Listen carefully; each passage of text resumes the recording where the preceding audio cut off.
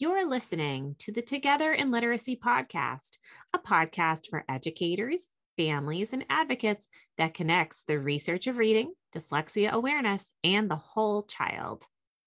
We're your hosts, Casey Harrison and Emily Gibbons. As two literacy dyslexia specialists, we've come together to talk about literacy, dyslexia, and the connection to the social emotional impact that it has on our students, their families, and the educators who serve them. We welcome you to join us on this exciting and educational journey into dyslexia as we come together in literacy. Please be sure to subscribe to this podcast and visit us at www.togetherinliteracy.com. Thank you for joining us today. Let's get started.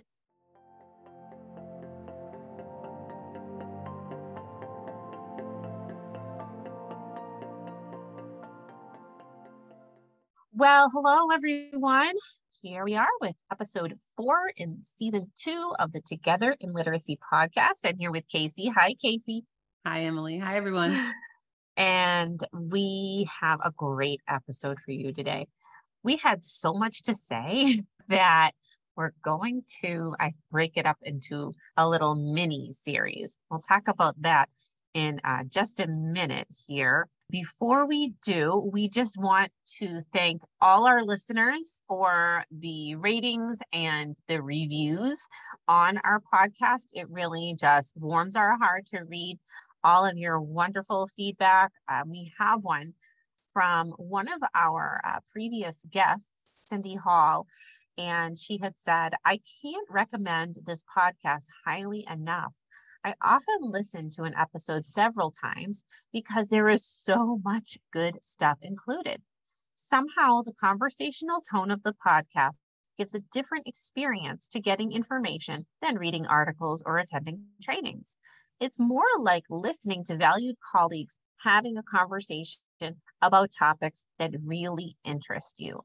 Well, Cindy, we are so grateful for that review and really, really appreciate your support. If you haven't listened to the episode with Cindy Hall, that was episode 3 of season 2. Cindy gave us some great tips about homework and organization and so forth.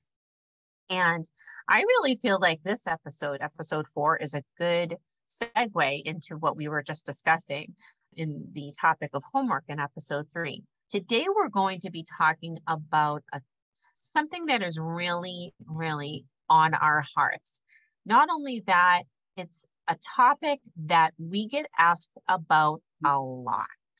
We get people really requesting us to talk about how to work with the older student who is challenged by reading and writing. So our older students with dyslexia.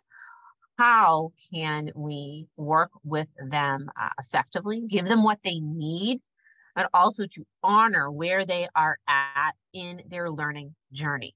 So we are going to dig into talking about our own experiences with working with older students. And Casey and I really have the gift of being able to work with children in multiple grades and multiple ages. That's really the beauty of Orton Gillingham, is that it works for so many different ages, grades. I recall watching a video of someone in their 70s learning how to read with Orton Gillingham. That was very inspirational to me. So we really want to share our perspective and give you some tips for things to really look for. We also want to honor our mission of the Together in Literacy podcast, which is not only spreading dyslexia awareness, talking about structured literacy, science of reading, Orton Gillingham, but how that all fits in with the social emotional well-being of our children. So looking at the whole child as we are thinking about their academic needs. So we will be really having a nice discussion about what we notice with middle schoolers from a social emotional standpoint, and what they really do benefit from having, not just middle schoolers, just older students, what they benefit from having when they are with us. All right, Casey, we're going to kick this off. I am. Yes. And I like how Cindy said it's kind of like a conversation, because I feel like it's a little bit of a coffee chat here that you guys get a little bit of an insight into with us. So thank you for joining us.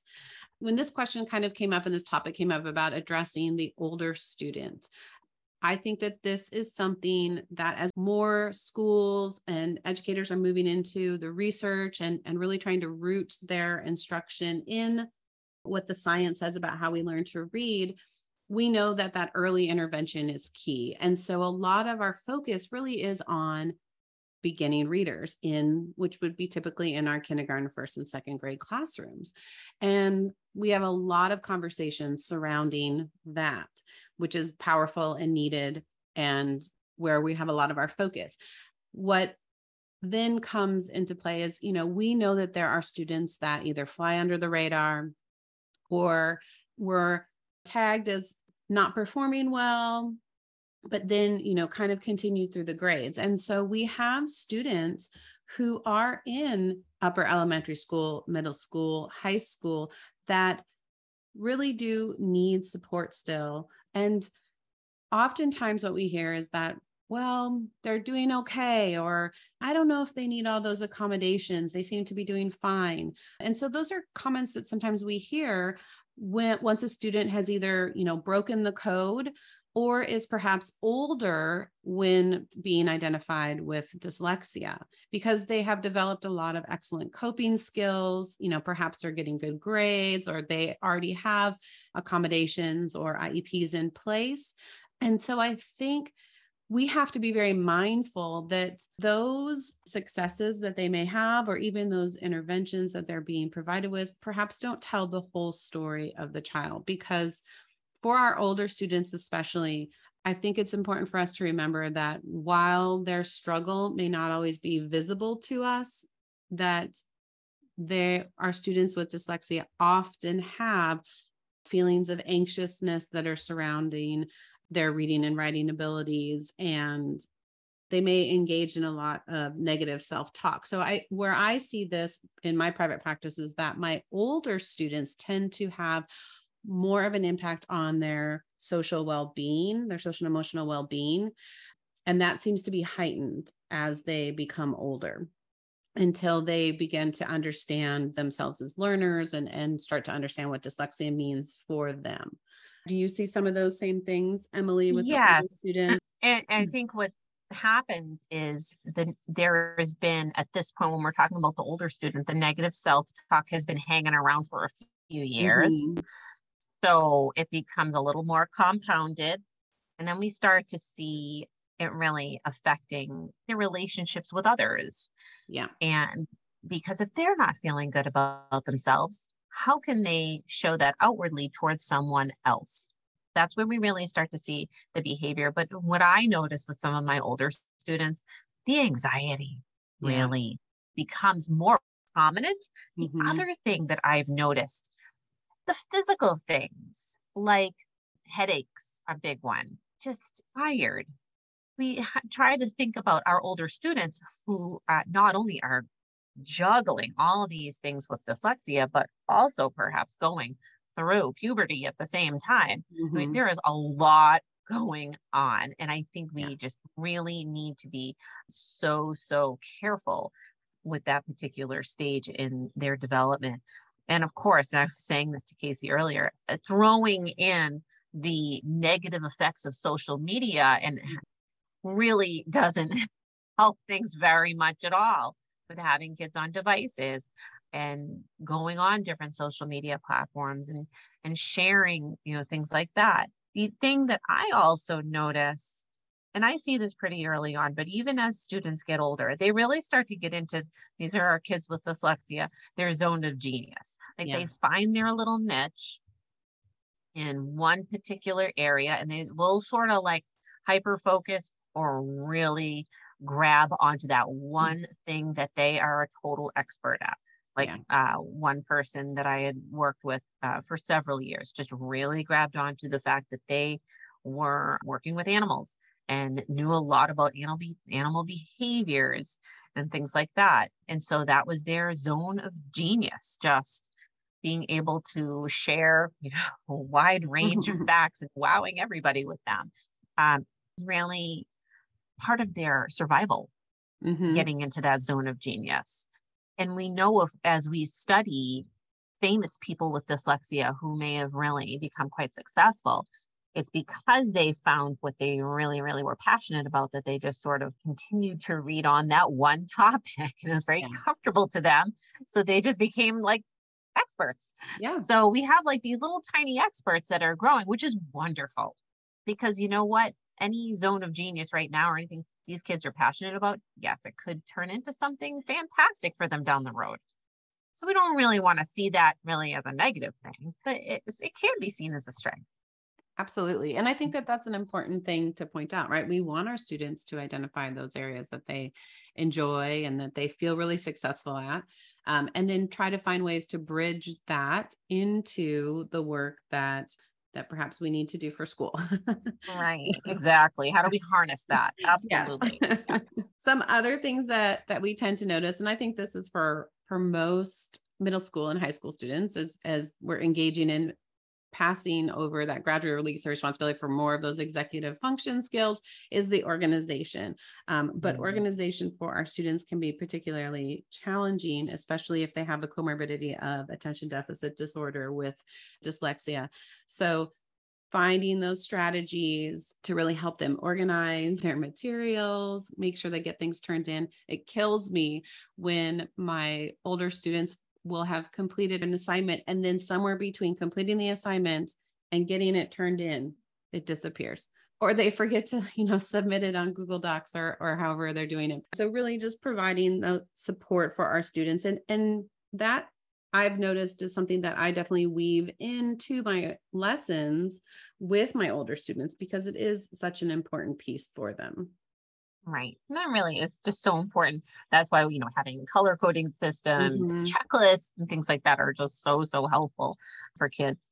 Maybe we do a lot of that when kids are younger, but our older students really, really need and benefit from that as well, even more because they may be switching classes, have multiple teachers. There's a lot to manage. Yes. That would be a lot to manage personally, even as an adult. Yeah. If I went back to high school, Casey, Yeah. I would really benefit from having all of those organizational tips. Yes. Uh, so we're just sort of sharing the things that we notice as our real big needs for our older students. We notice that they will fly under the radar for reading, Mhm. right? So they don't want to read aloud, but they may have quite a few avoidance behaviors. But they have also developed what we call compensatory habits. So the pictures have gone away. That is no longer something that they could rely on if they were told at some point to rely on pictures, which they should not have been, but unfortunately, that is still happening. And they just really don't have any decoding strategies. And so as a result, then their oral reading fluency is very poor. And then they don't see reading as enjoyable and may not only see reading in school as laborious, but also really don't have any interest in reading for pleasure. So those are those avoidance behaviors. I can't stress this enough that compensatory habits are super hard to break. Casey and I, whenever we have Mhm. a new student, really have to, and you'll hear this from like every Orton Gillingham teacher out there, it takes a heck of a long time to break compensatory habits in reading Yeah. when kids are just sort of like guessing, grasping for straws, to be frank, when they're stuck on a word because they don't have really solid strategies Right. that were explicitly taught to them and modeled and nurtured. So when we get these older students that cannot handle the sheer volume of content area reading when they're switching Mhm. classes, this is a really, really tough time for them. I also think, to piggyback on that, when our students have created these habits that they consider to be successful or have helped them, right? They're now in middle school, in high school, in college, and they've used these strategies, and they will swear up and down that they're helping them, where you can sit back and see that perhaps there's a better way, a more effective way for us to approach, our reading task or our writing task. Really getting the child to understand that is, and having that as part of the buy-in is necessary. So, again, coming back to those metacognitive strategies and that reflective piece with our older students, I think is so important, because they need to have the buy-in. They need to be understanding why you're challenging what they've always done and why you're asking them to try it in a different way. And sometimes they're like, yeah, no, I'm not going to do that. And I'm like, you have to have some conversations with them about why it is that we're doing that, and really explain to them what it is that's needed and all of those things. So, working with older students, I love working with older students, but what we have to keep in mind is that oftentimes our older students have more complex learning profiles just because they have continued on this path of either struggling or just getting by or not fully breaking the code. So they are working so hard. And because of that, they have these different gaps. It's almost like Swiss cheese. And you, as a therapist or practitioner, you have to know where those gaps are and how to fill them in a way that really honors their age and honors their journey. We don't want to take, if they have a weakness in phonology, we're not going to take something that we would have used with the kindergarten student and put that in front of a middle school or high school student. That's not okay. So we would, we have to be very mindful in how we're planning and how we're addressing their gaps as we look at their learning profile. Yeah. And we'll get into buy-in a little bit more, but I can't stress enough the importance of, if you're going to really develop a good working relationship with older students, then yeah, buy-in is really, really important. It is. Yep. Right. It's important for teachers. It's important for our older students. So, okay. So we're going to get into the part 2 of this discussion. So we first kicked things off with talking about the big needs for our older students and the things that are really stand out from a social emotional standpoint. But now we're going to be talking about what's important to remember when you're working with older students. So we have a couple of points we're going to discuss here, and then we'll go a little more deeply into how we meet those needs. So it's really important to, as Casey was mentioning earlier, recognize that some of these kids at this point are, as what we sort of lovingly refer to as like Swiss cheese kids, because there are these little holes in gaps in their education or in their foundation that we have to seek out, find them, and fill them in order to help them progress further. So what we have to do is figure out where those areas of need are. But in addition to that, we also want to find their areas of strength. So they may have really, really strong verbal reasoning. They may be able to have very interesting conversations with you. Like we said before, they may have very passionate discussions about certain topics of interest to them. But there is a fine balance between finding their areas of need and also recognizing and honoring that, yes, this child not only may be struggling, maybe in their decoding ability, they also have great ideas.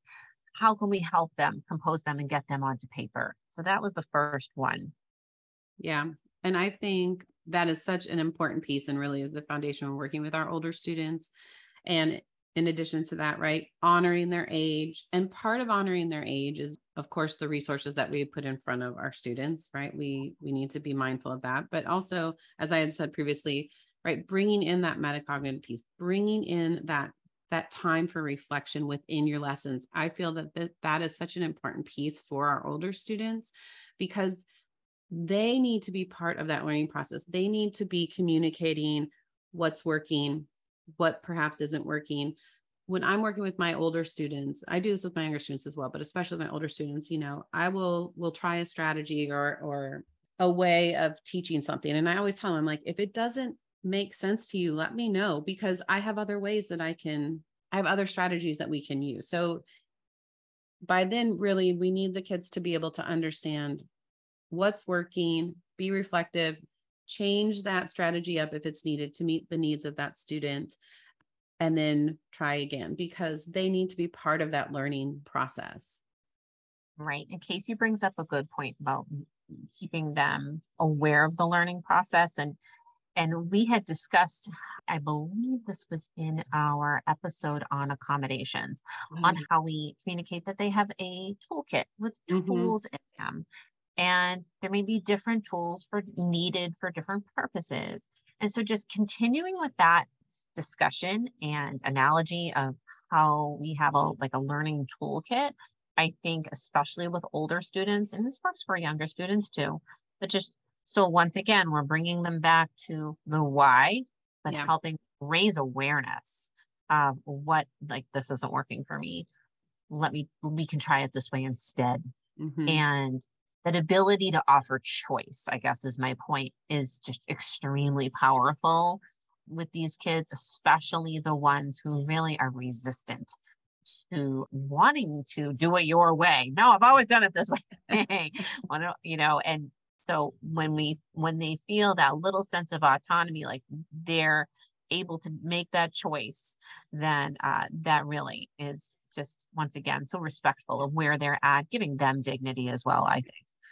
When students are hanging on so tightly to something that they've used forever, I completely understand. As adults, we do that too. If someone changes something else, we're like, wait, no, that doesn't feel comfortable to me. So recognizing that and being there, and I never take it personally if a student's like, no, I don't want to do it that way, and that then becomes those conversations and talking about why we're going to be doing it and really bringing them into the learning process, because I completely understand. They've even written books like Don't Move My Cheese, right? Like nobody likes to have their stuff, that they think is working messed with. Right. So we want to make sure that in terms of that executive function piece, that we're really understanding how we're helping that older student with task completion from the very beginning, with actually understanding what that task entails, whether that's a checklist, and then helping them sort of time manage out. They are really, really going to need that support. Casey and I were having this discussion that sometimes our teachers who work with the older student may get into the these kids should know how to do this by now. And I get that. They should have figured out how to jot down a homework assignment by now, or organize their planner, or map out what they need to do to complete a project. Some kids truly still aren't quite sure how to tackle that. And when faced with a large research paper or project of some kind, really just have no idea where to begin and feel very overwhelmed and kind of may shut down as a result.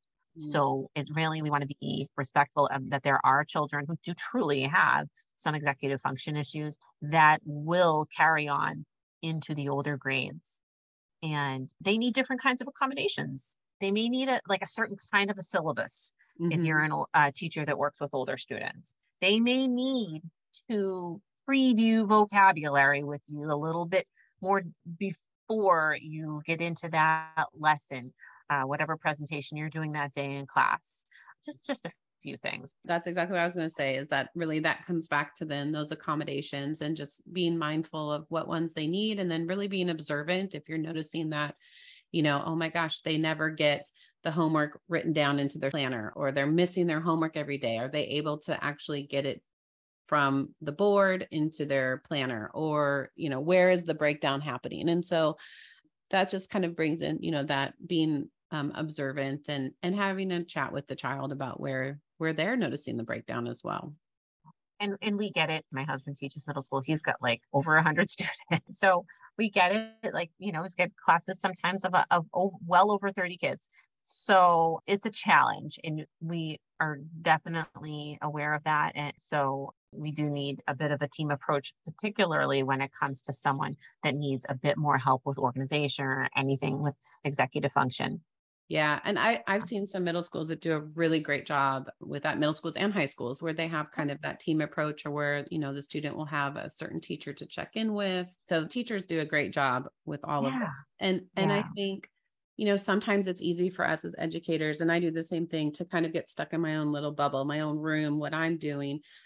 And now that I'm outside of the school setting and I'm working in a place where I can see across the grades, from pre-K through college, I can really see how each one connects to the other. Where when I was just in my classroom, perhaps, I was just really hyper focused on what I was doing. I didn't always see how that alignment, or how what I did impacted the next year and so forth. So one thing that I did was, at the end of the year, and this is just me, but I would go to the grade above me and say, okay, give me 3 things that my kids came in to you doing really well, and 3 things that, if you could have me do differently, what would they be? Love it. You have to be willing to be really vulnerable to do that. But I like that, because that really let me know what their expectations were and what I was doing well, and then perhaps something that I could lean into and maybe change based on what I felt that was appropriate in alignment. So Casey, those longitudinal conversations are just so helpful. That's another reason I really love the building models, where it's not just a 3 through 5 building or a K to 2 building. You're just not able to have those conversations with the teachers as the kids grow and move on to that. But that's a whole other conversation I could get on my soapbox about. I know. And I wish right. the time was built into the day or into the system for teachers to have that that valuable time to have those conversations. Because I know that's not always the case. So okay, Casey. So we have our next section here. And we've kind of touched on these a little bit, but we really wanted to highlight, we know that when we're working with older students, honoring their age is so important, but also meeting their needs. And I think that is one of the both beauties and challenges of working with older students, right? Because you want to make sure that you are closing the gap, that we are really working on addressing their specific needs, improving, right? As we close the gap between what they're able to read independently and where their vocabulary is, and what the expectations are for their grade level, right? That's our goal, to always be closing that gap. But to do that in a way that really is mindful of their age, their development, and where they are socially. Because as I had said previously, right, if we have a student who has phonological deficits, and yes, some of our older children do still struggle with that, and we see it maybe more in like their language, where they will, if we have words with minimal pairs, they will switch them out, or they'll have, incorrect meanings associated with words, and they're not able to pronounce them correctly. But being mindful of the resources that we're using. So, coming back to that phonology, we could still use phonology with them, but I'm not going to do it in the same way or with the same materials that I'm going to do with my younger students. So being mindful of that. I think also remembering that older kids like to play games and to have hands-on materials too. So it's okay to bring those into your lessons with your older students. It doesn't all have to be paper and pencil work. They really do like having the hands-on experiences as well. Right. And I've found with the older students, they still really love card games or even dice games, things like that. And it doesn't have to be ones that maybe have like a winner or a loser, although they love a little healthy competition in there. But yes, as Casey said, our older students still really love playing games. And that is going to be one of the ways that you are going to be able to hook those kids in. It can be just something you weave into your lesson. Like at this point, okay, we're gonna play this card game. It can still be something as simple as a game of concentration, where they may be making matches. Kids with dyslexia really benefit from playing games of concentration because of their working memory issues. So it doesn't have to be, anything crazy there, but they still do enjoy having a choice menu of some kind, but also finding card games that really they enjoy, or a dice game. And of course, and as Casey said, but we do want to do honor where they are at in their development, and to really be careful about the resources that we are using with them, because as we all know, they don't want them to be marking them as babyish, and we get that. So there are ways to work around that. And Casey and I will get into that, some of the ideas that we have. We've been planning that out for future episodes for engaging activities with our older students. Mm-hmm. Okay. So we're going to sort of switch gears a little further and talk about when we're working with our older students, what are some things that we feel like they need, but also before that, with laying a little bit of a foundation. And Casey referenced this a little bit earlier, and that's getting students or our older students to buy into the why. Mm-hmm. And so when we do that, one of the ways is to discuss the brain. Yeah. And we discussed this in detail in season 1, episode 3 on metacognition. But having kids be, understanding the way their brain works really helps them realize, I need this because then I will be able to do this. Or when my brain is using this part, then I'll be able to do this. So we can talk about in kid-friendly language, the different parts of the brain with them, what their functions are, what they do, things like that. Casey and I have used the brain hat. We referenced that in season 1, episode 3. You may have a poster that you refer to, anything that sort of brings in that conversation, and not just one time, but multiple times, so that it becomes just an easy flow. Mm-hmm. And once again, we're just building in that buy-in and connection building. Yeah. And I think with older students, it provides you the opportunity to really have real conversations with them about, well, how can I help you? What are you noticing is something that's a little bit of a challenge at school? Like, what are some things that you notice? And getting them to explain that to you. And then that's when you can really go into, okay, so I have some strategies we can try for this, and we're going to do this. And so it's getting them to have that awareness of why they're there. Our kids are smart. They know that they are maybe not on par with their peers for writing, for reading. And I think that our kids are also really curious. And so bringing their brain in to our conversations can really engage them and pique that curiosity as to, okay, this is why. And it really leads us very beautifully into conversations about dyslexia and what that actually means, and what are the strengths and what are the areas that are perhaps challenges. And so it just really opens the door for these beautiful conversations that then lead to the self-awareness and that self-advocacy, which is another piece that we didn't really include here, but is such an important part for our older students, because when they, we're not always going to be at their meetings or with them, and they have to learn how to advocate, because dyslexia is lifelong, and those accommodations can be used in the workplace.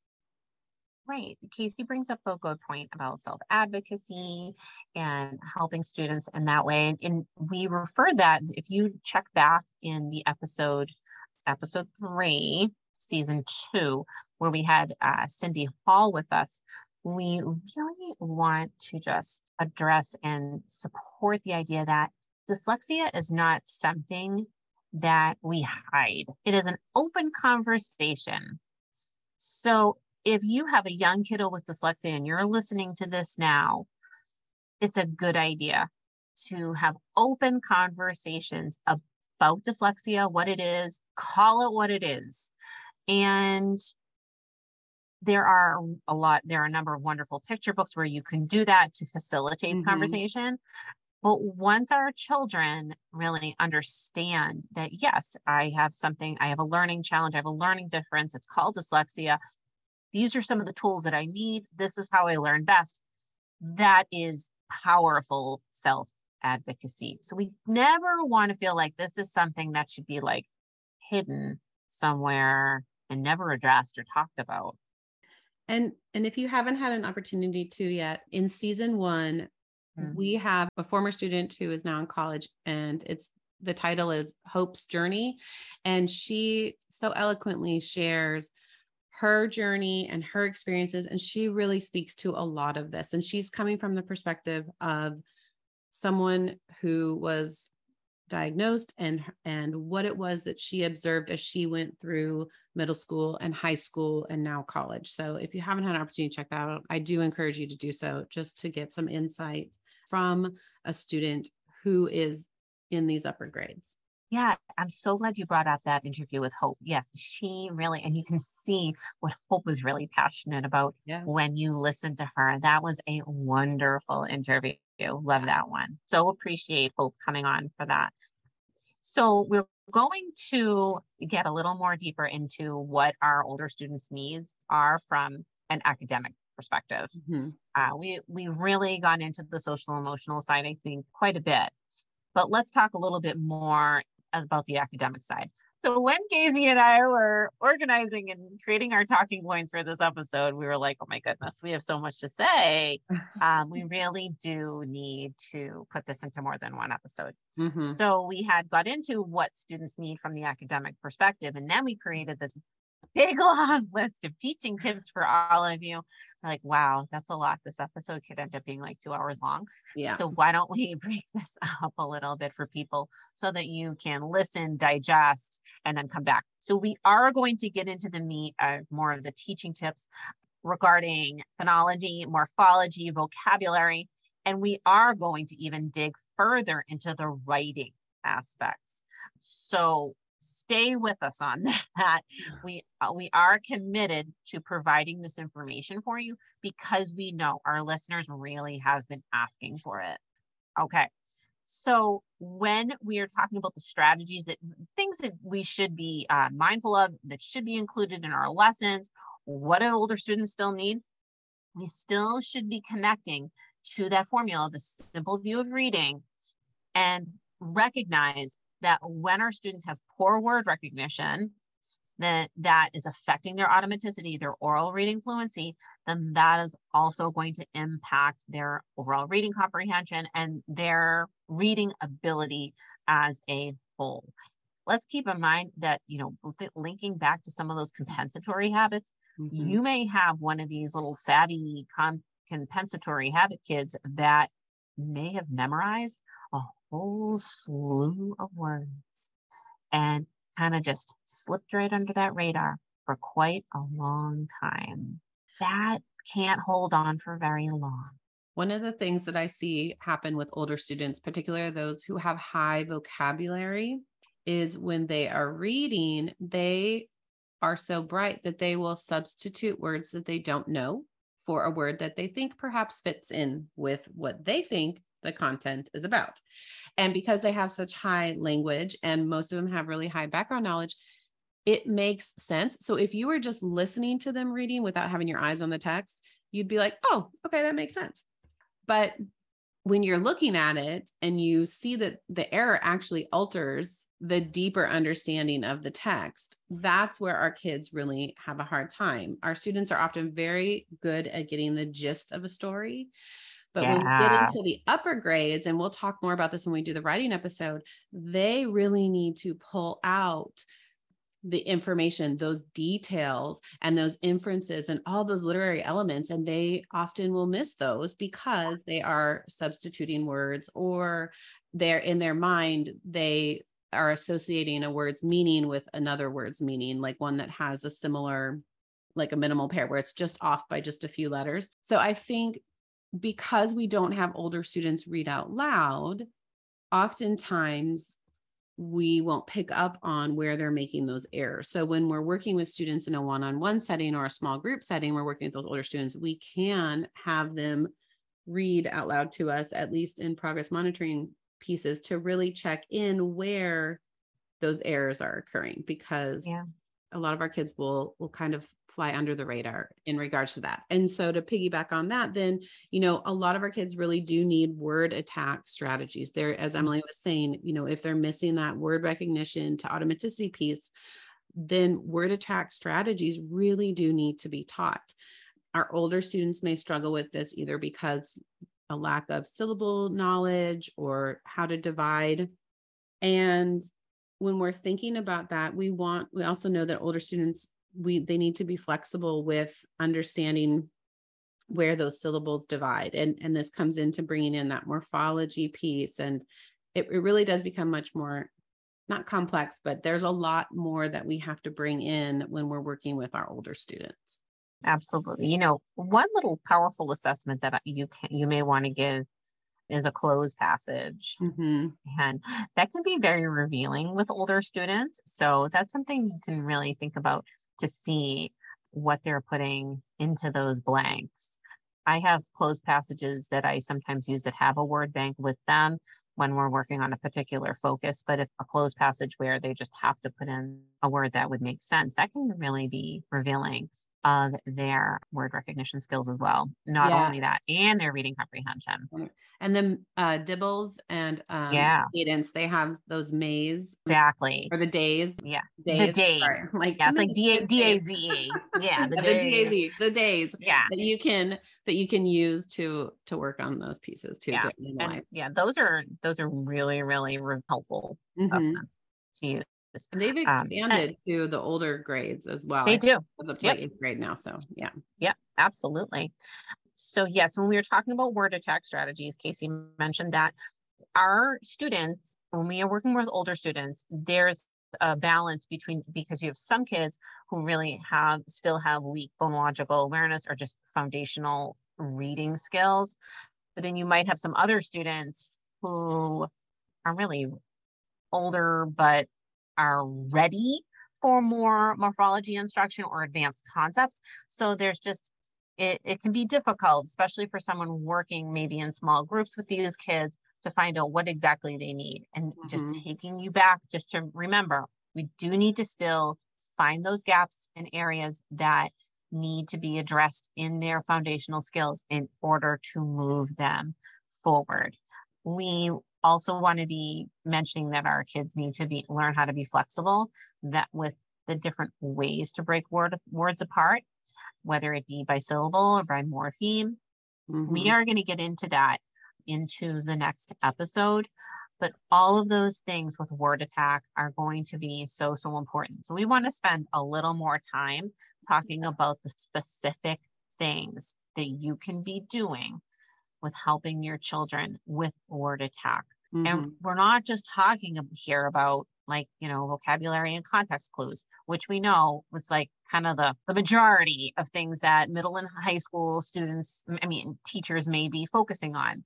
These kids with dyslexia are going to need much more than learning vocabulary words and things like that. They need really explicit strategies, whether it be working with syllable types, moving on to spelling generalizations, and then moving on to suffixing rules. So they really own those generalizations and rules and so forth, so that they can use them in their writing, because there's so much more of a writing demand for these older kids. Yeah. I think when working with older students too, while we put into place these accommodations, and I that's where I see like this big shift where we're working a lot on accommodations. And yes, we definitely want to have those in place, and we want students to know how to use those. But we can't forget that we have to be closing the gap as well. And that there really is this sense of urgency to do that, because it just continues to widen. And when we look at, the IDA, the International Dyslexia Association's definition of dyslexia, and it talks about those secondary consequences, right? That is where I feel that I see that widening the most, is with our older students, because they just continue to fall further behind. And so we have to have this sense of urgency to close the gap.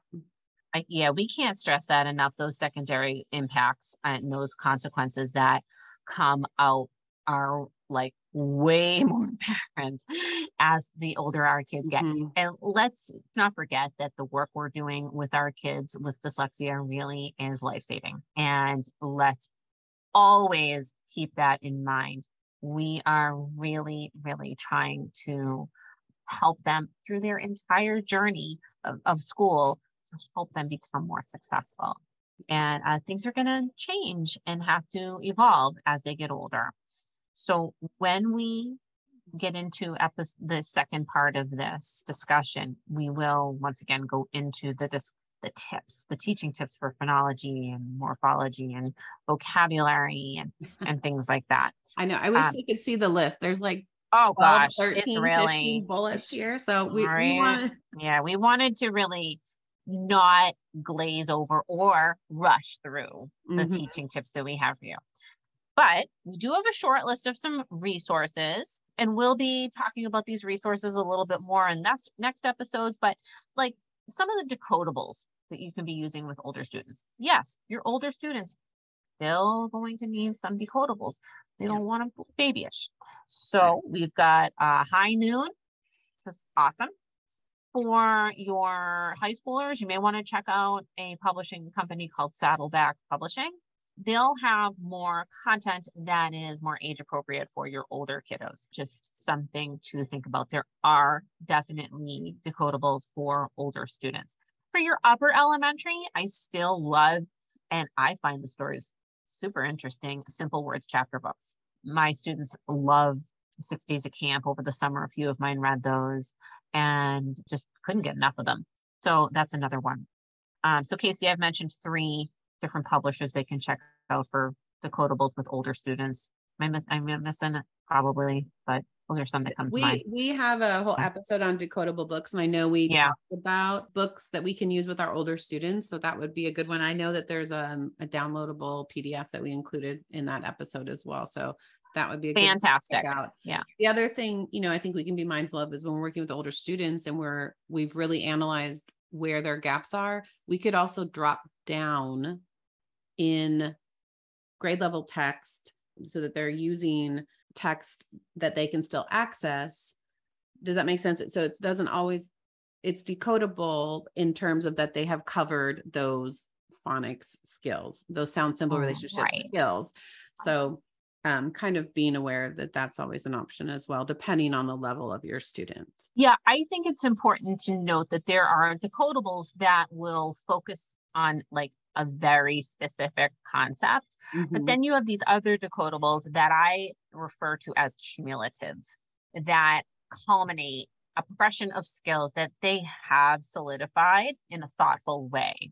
So if your older students have tackled the closed syllable and digraphs and blends and some simple VCE and still want a decodable that is meaty and interesting, sure, you could look into a lot from Simple Words chapter books or High Noon. And the other one I want to bring up, but once again, we'll reference back to that decodable episode, is phonic books. They have a lot of decodables for older students as well. They do. And we want to get our students to use statistical learning where they are taking the knowledge that they have and applying it to new words that they haven't necessarily seen. So they're transferring that knowledge. That's our whole goal, right? We don't want to live in decodable books forever, but that's they're stepping stones to get us to reading grade level text. So yeah, and we'll always be remembering that these are our confidence builders too.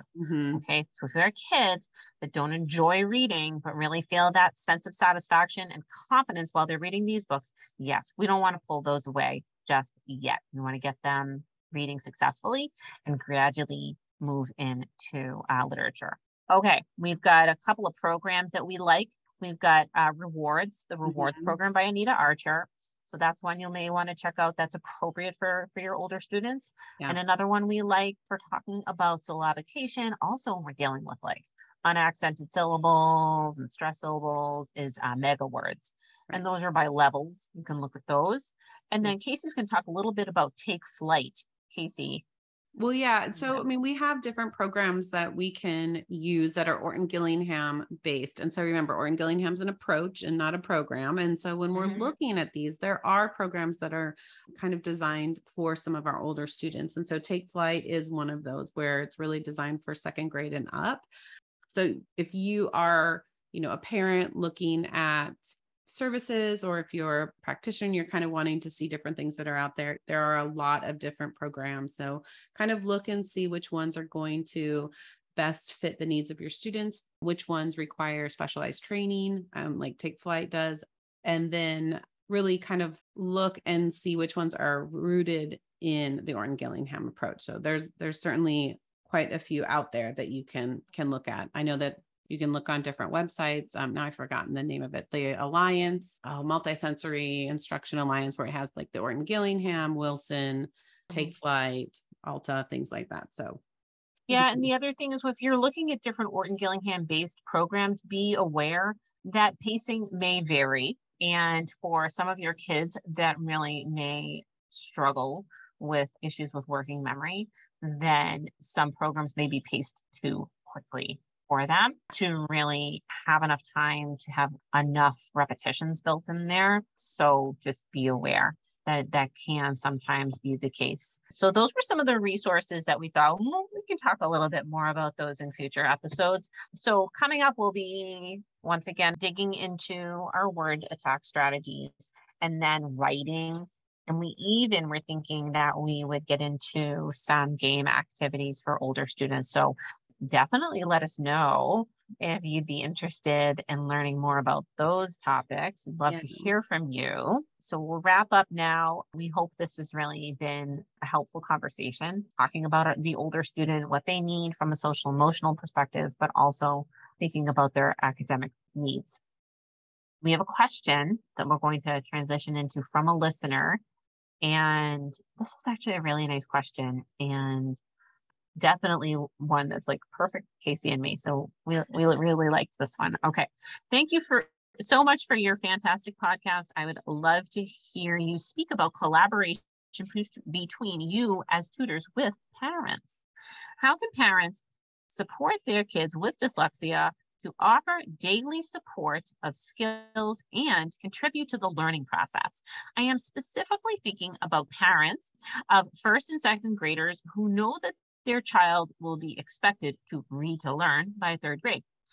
They know that second grade is their last year of building the reading blocks officially at school, and they want to support their child in getting as far as possible in 1 year. What would you recommend to parents in this position? Thanks again for this fantastic resource. Okay, so we had a few things that we thought, but first of all, yes, let's be respectful of the fact that we know that those grades K-2, 1 and 2, and even into 3 are such critical years, and we have no time to lose. That if we can really treat them with urgency, both as educators and as family members and caregivers, yes, I really think we can make wonderful progress with children, but there really is no time to lose. This is not a wait and see type thing going on here. Earlier is better. So with our first and second graders, we had a few suggestions. Casey, do you want to go over one of them and we'll go back and forth with some of them? Yeah. I was just going to say, as therapists and tutors and teachers, when we're working with parents, right? Parents really do want to support our work at home. And it really is such an important topic. I think we should also be very mindful of what it is that we're asking parents to do. How can we set parents up for success and make them feel as though they're part of the team in a way that also may honor that they themselves may have dyslexia? If we're remembering that dyslexia tends to run in families, really knowing the family, I think, is really important. So there's a couple things that I know I do in my practice. I will send home the work that we've done, and I try to do it in, usually what I send home is in like a game format, so that it can be where the parents are playing with the child in either like a decodable sentences or reading words or things like that. And then really it's going to depend on what the child's specific needs are for what I would want the parent to reinforce at home. But I really try to keep it either set up as a routine, so it's something that the parents know what they can do at home to practice to build that automaticity piece. That's really going to help set them up for success and transfer what we're doing in our sessions to their work at home.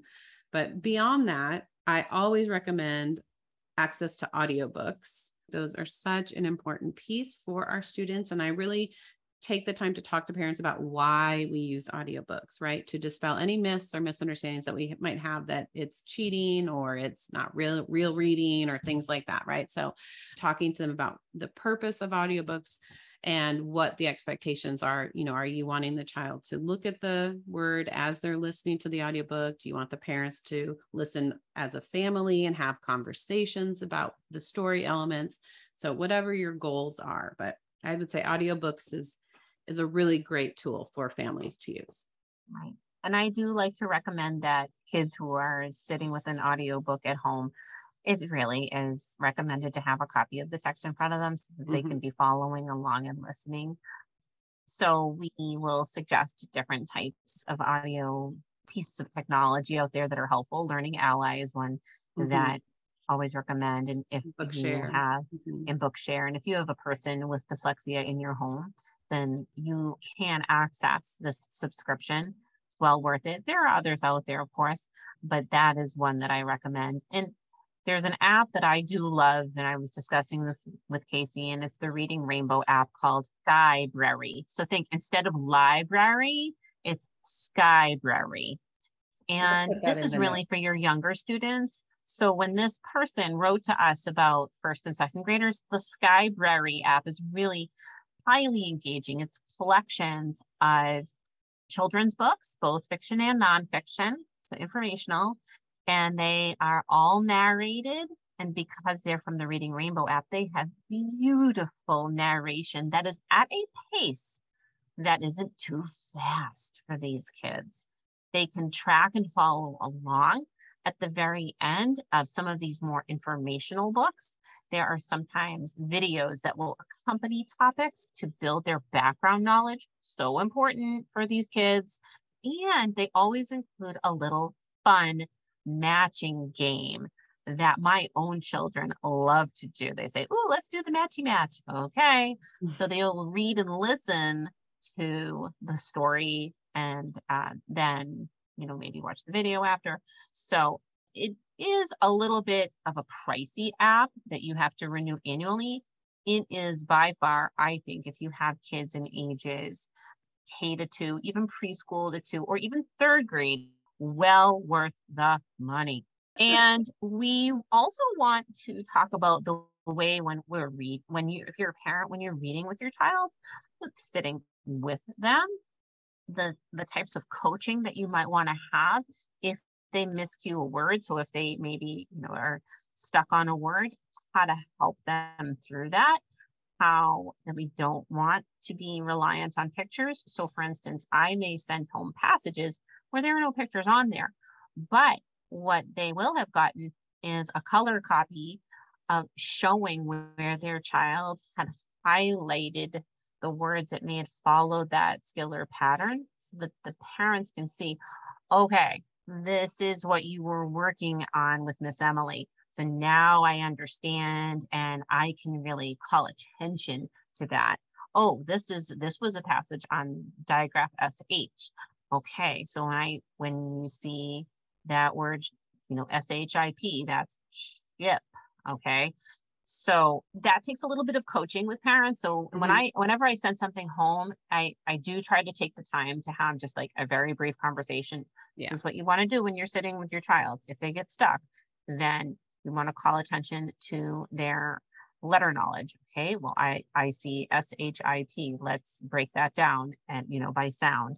That's just one example. And then as always, really, really keep things positive. We want the experience of reading positive and with lots of praise and encouragement, especially for kids who really are challenged by reading. And please, please don't stop reading to them so that they can still hear proficient reading and develop their vocabulary skills. Yeah, I think all those are great. And as I think that the person maybe who was asking this question is perhaps a tutor themselves. And so one tip that I have is to kind of think about your scheduling and either build in like one session where you'll end a few minutes early so you can touch base with the parent, or build in that time between your sessions, or have an email system, some way to communicate to the parent how they can support the child at home with the materials that you send. So Yeah, you know what? You may even if you are a tutor within Norton Gillingham lesson and you want to even make a very quick video Mm-hmm. of you with their child reading and how you coach them through so that they can see it in action because our families aren't sitting in on the session. But if they want to just take like a couple, maybe a 2 or 3 minute video just to see, I think that can be really, really helpful. And sometimes I'll end my lesson a few minutes early and the parent will come in and I have the child explain what we did or what the activity is that I'm sending home or the reading or something like that to kind of, again, pull in those Bridge. executive function skills and Yeah. language Yeah. skills. And you know what? It's just a really nice way to sort of synthesize everything that you just did, Casey, with Yes. the child, right? For them to be able to communicate to their parent, oh, we worked on, the vowel team AI today, and this is what we're going to be reading. So we sort of provided tips not only from parent perspective, but also for teachers and tutors. Such an important connection to make with our families so that we really feel like, this is a team approach. And we Absolutely. are all in it for one goal, right? Yes.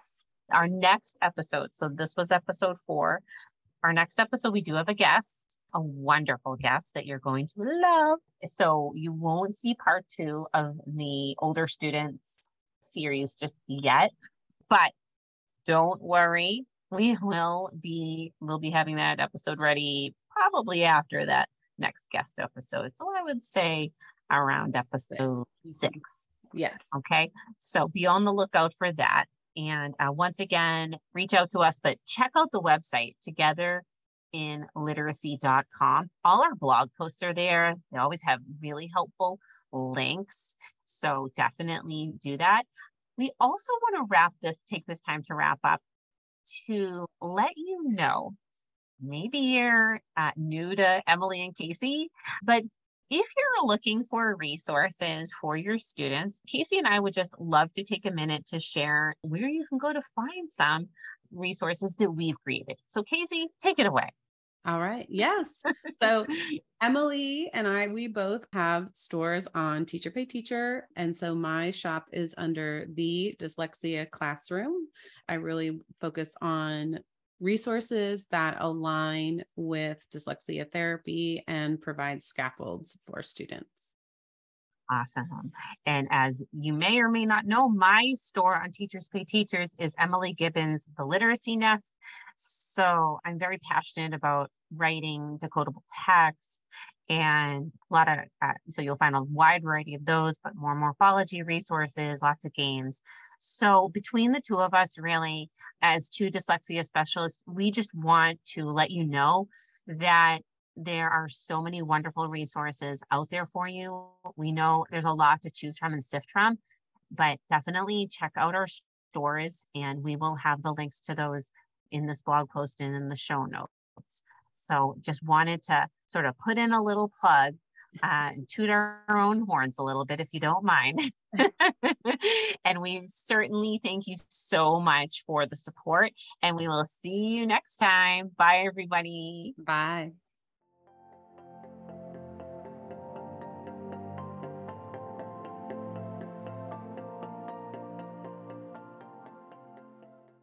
Thank you so much for tuning in to the Together in Literacy podcast today. If you enjoyed today's episode, please leave us a positive review and subscribe to the podcast. Each comment means a great deal to us. And if you have any questions for us that you would like answered on the Together in Literacy podcast, please contact us at support@togetherinliteracy.com. Be sure to visit the website www.togetherinliteracy.com for show notes, downloads, and goodies. Thank you for helping us spread the word about the Together in Literacy podcast. We'll see you next time.